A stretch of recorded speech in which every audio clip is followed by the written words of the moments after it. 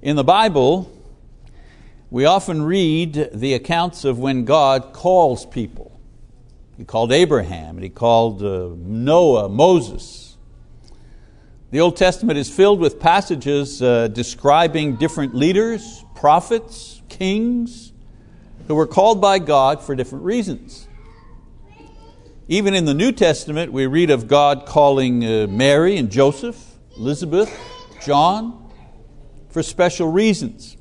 And then, of course, Jesus Himself calling His apostles to follow Him. Now, some may think that since this time God no longer calls people like He did in the past, but this is not so. Although the age of miraculous calling is past, you know, the burning bush for Moses, or the vision of Jesus that Paul had on the road to Damascus, these miraculous ways of calling people to Himself, God still calls people through His Word today. Now there are 4 calls revealed by Scripture, and each one is as genuine and divine today as the calls were in the past. So in my lesson this evening, I'd like to share with you these 4 calls. The first call, of course, is the call to salvation. The call to salvation. Matthew 28, for example, in verse 18, "And Jesus came up and spoke to them, saying, All authority has been given to me in heaven and on earth. Go therefore and make disciples of all nations, baptizing them in the name of the Father, the Son, and the Holy Spirit, teaching them to observe all that I commanded you, and lo, I am with you always, even to the end of the age." And there are a similar passage in Mark 16, 15, and 16. So this first call, this is a call made to every single person in the world. It is the call to believe in God and His divine Son, Jesus Christ. It is a call to accept His sacrifice as our own payment for sin. It is a call to express our belief by repenting of our sins and being baptized in the name of Jesus. It is not a spectacular call, as calls go. It's not a miraculous call. We usually hear this call in a lesson from, the preacher, or maybe an invitation to church by a family member or a friend, with the hope that that call will be made and heard. Perhaps a passage of Scripture that we read that touches us and draws us into the Word, makes us begin to think more seriously about our own salvation. And then, of course, there's the pulling of our conscience, urging us to do the right thing, to respond to the call, to confess Christ, to be baptized. But the call to be saved is the most important message we will ever hear from anyone, because it speaks to the condition of our souls for eternity. And so it's the primary call. Some have asked me, why did you become a preacher? What was the motivation? Well, I became a Christian because I sincerely believed Romans chapter 3:23 and 6:23, that without Jesus Christ, people would go to hell forever. And that meant me. It's funny how that works. You're reading and it's always for everybody else. Wow, those people better be saved. Hell is a terrible place. And then all of a sudden I realized, wait a minute, that means me too. And so I responded because I really believed that God would judge. And sinners were lost, and I was one of those. Now I became a preacher because I believed what Paul said in Romans chapter 1 verse 20, that ignorance was not an excuse to be absolved of the demands of the gospel. The idea that people were lost and didn't know it, that haunted me until I decided that someone had to call them to salvation. And why not? It might as well be by me.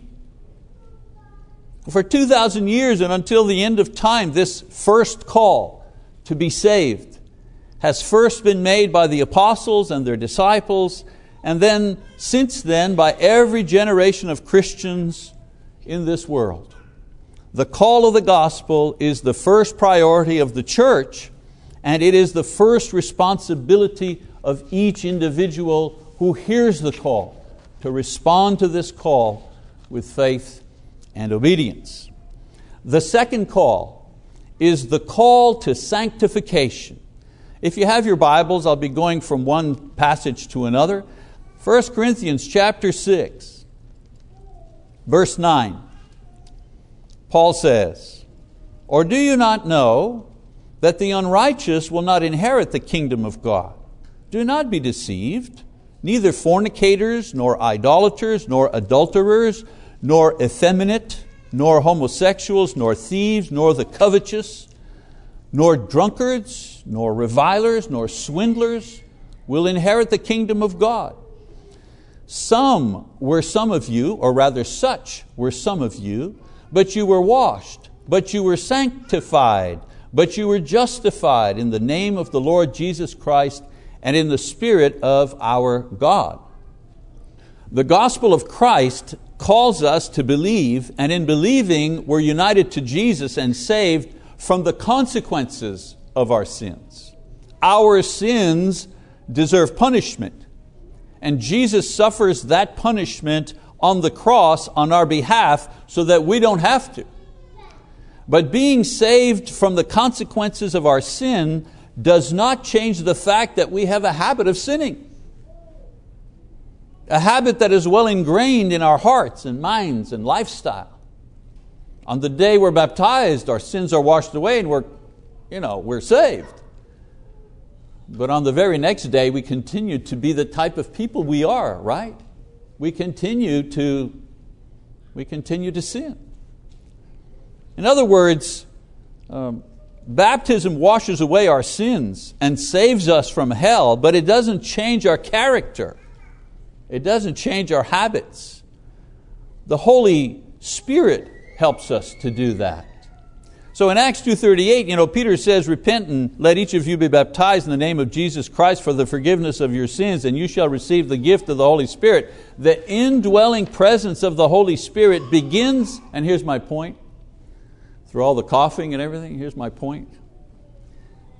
The indwelling presence of the Holy Spirit begins the call to sanctification, which is a draw to live a holy and pure life that is like Jesus Christ.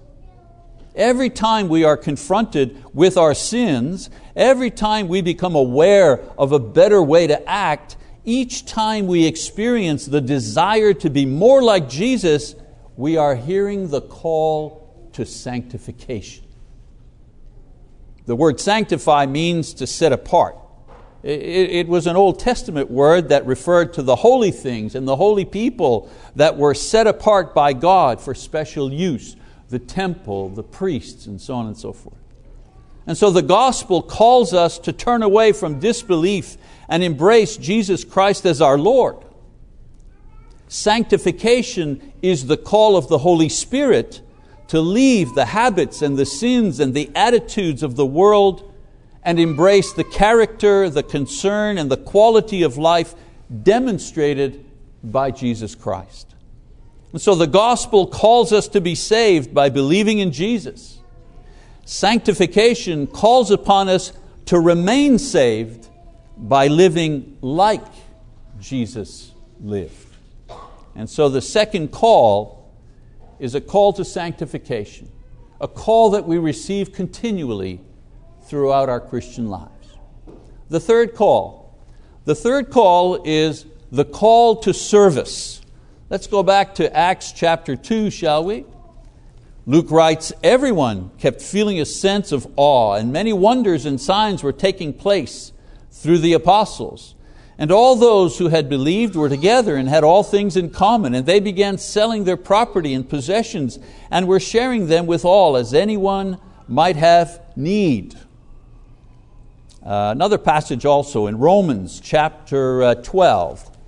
Paul writes the following, "Since we have gifts that differ according to the grace given to us, Each of us is to exercise them accordingly. If prophecy, according to prophecy, proportion of his faith.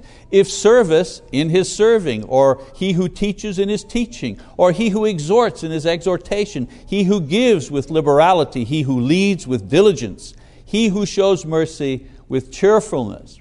The old saying is true. We have been saved in order to serve. Some, however, have the wrong idea about service. We don't serve in order to save ourselves.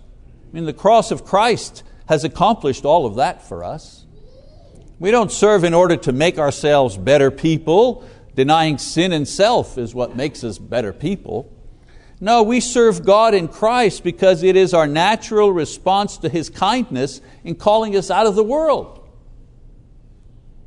We serve because Jesus served, and this is the best way to demonstrate His love towards others. And it's the best way we can demonstrate not only our love towards others, but our love towards Christ. We serve in order to build the church and provide the resources to maintain the call that the church makes to all nations in order to be saved. Everything is interconnected. Sanctification, which is the purifying of our lives, is to become like Jesus by avoiding the things that He avoided. Service is to become like Jesus by doing the things that He did. Today, the call to service is heard, again, in a variety of ways. Every time the volunteers are called for, I think Mike in his announcements there's got to be a request for all kinds of different people to serve. It may have only been the announcements. Some people think, well, it's only the announcements. It's not important. We can I can finish my whatever I'm doing. But the announcements are part of what's happening in the church. So all of us heard the call to service because there were so many requests for help for different areas of work in the church. Every time the phone rings for help, every time you see a need and realize you have the resources to fill that need, every time you experience the prompting of the Holy Spirit, the encouragement of the brethren, the urge of your own conscience to say, "Here I am, Lord, send me." The call to service is seen by some, unfortunately, as a nuisance, an inconvenience, an expense, something to avoid at all costs. That's because the call to sanctification has been ignored. Usually sinful Christians don't like the call to serve because they're too busy being involved in the world. For those who are purifying their lives, the call to service is the opportunity to please God by offering something of ourselves to Him in the service of other people. For those who have answered the call to sanctification, the call to service is usually the answer to a prayer. Usually the prayer is, "Dear Lord, show me what I can do. Dear Lord, reveal to me how I can be fruitful in your kingdom. What do you want me to do, Lord?" When we make those kinds of prayers, I'm very confident that the Lord answers those prayers. And sometimes those prayers are being answered by the humble piece of paper called the announcements. We need to pay perhaps more attention to that part of the service in the future. For those, as I said, who have answered the call to sanctification, the call to service is usually an answer to prayer and not something they feel guilty about or they don't need to do. And then the fourth call is the call to suffering. The call to suffering. Turn, if you will, to 2 Thessalonians, please. 2 Thessalonians. Paul says this is a plain indication of God's righteous judgment so that you will be considered worthy of the kingdom of God for which indeed you are suffering. And then in 2 Timothy, again Paul writes, it is a trustworthy statement. If we died with Him, we will also live with Him. If we endure, we will also reign with Him. Well, endure what? Well, endure suffering. If we deny Him, He will also deny us. I think most Christians are familiar with the ideas that we are called to be saved, to be sanctified, in other words, to grow and mature in the character of Christ, and called to be served. I think we're familiar with those ideas. But so many are surprised, even angry and depressed when as Christians they encounter opposition, inconvenience, trials, even persecution. What a poor use of our spiritual energy when we see our sufferings as a waste of time. That's terrible. Some people think that being sick or losing our work or encountering opposition makes us lose our value as people, our value as Christians. But Paul tells us that suffering all by itself, regardless of the circumstances, if done in the Spirit of Christ, is worthy of receiving our place in heaven. He says, if we endure with Him. Endure what? Endure suffering. We'll be with Him. He didn't say, if we work hard, if we produce a lot, if we're on a lot of committees, which is all right. He just said, if we endure suffering. It's not that we can trade in our pain for our salvation. That's a work. No flesh is justified by works. The point is that suffering in Christ is equal in value to service in Christ or sanctification in Christ. If what your life is about right now is suffering and struggle, then that is what God has called you to for the moment.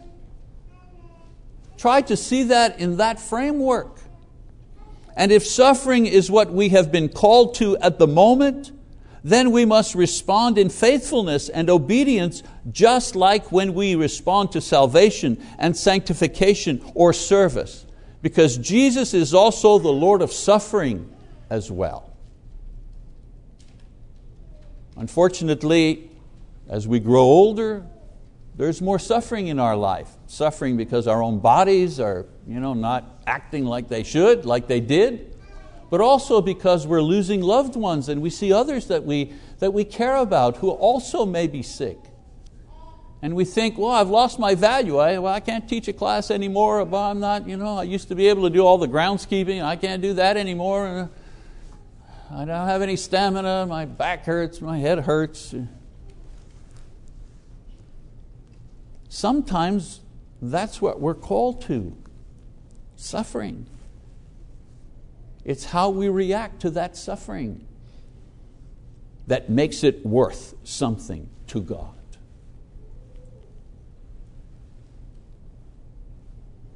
Now, the calls come, these 4 calls, they come at different times and in different ways, but they all have several things in common. Let me just share those with you and the lesson will be yours.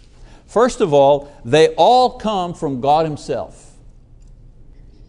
Know that when the preacher calls you to repent and be baptized or urges you to be restored, God Himself is calling you. I'm not allowing to myself or to Marty or Mike an importance that we don't have.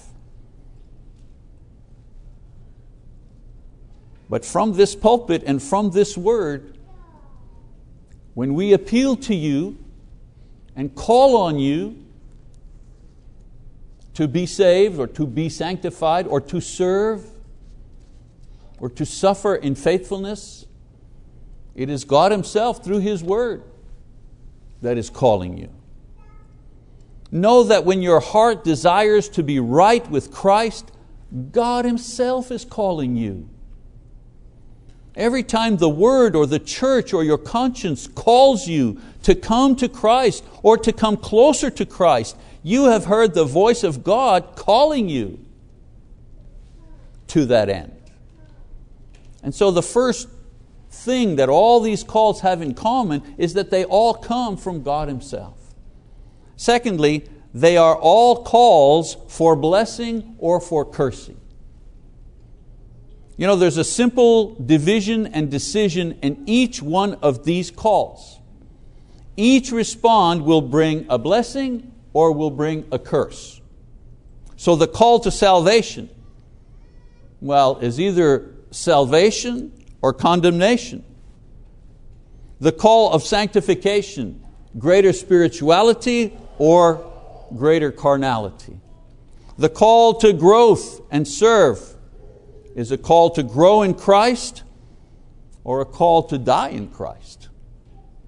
The call of suffering will either bring us peace or turmoil. It depends on how we respond. You can't ignore the calls, you must choose. And failing to choose properly is choosing to reject what God is offering. In the end, each person will spend eternity either regretting or rejoicing the responses that they have made to all of these calls. And then thirdly, another thing that all these calls have in common, they're all urgent. The calling is gentle. The calling is insistent and direct at times, sometimes even dramatic. But the call will not always be there. You know, the call to be saved will stop abruptly when you die or when Jesus comes. And the call to sanctification is extinguished as we continue in sin and worldliness. You know, some people get confused thinking that if their conscience does not bother them anymore when they sin, it must mean that this is okay with God.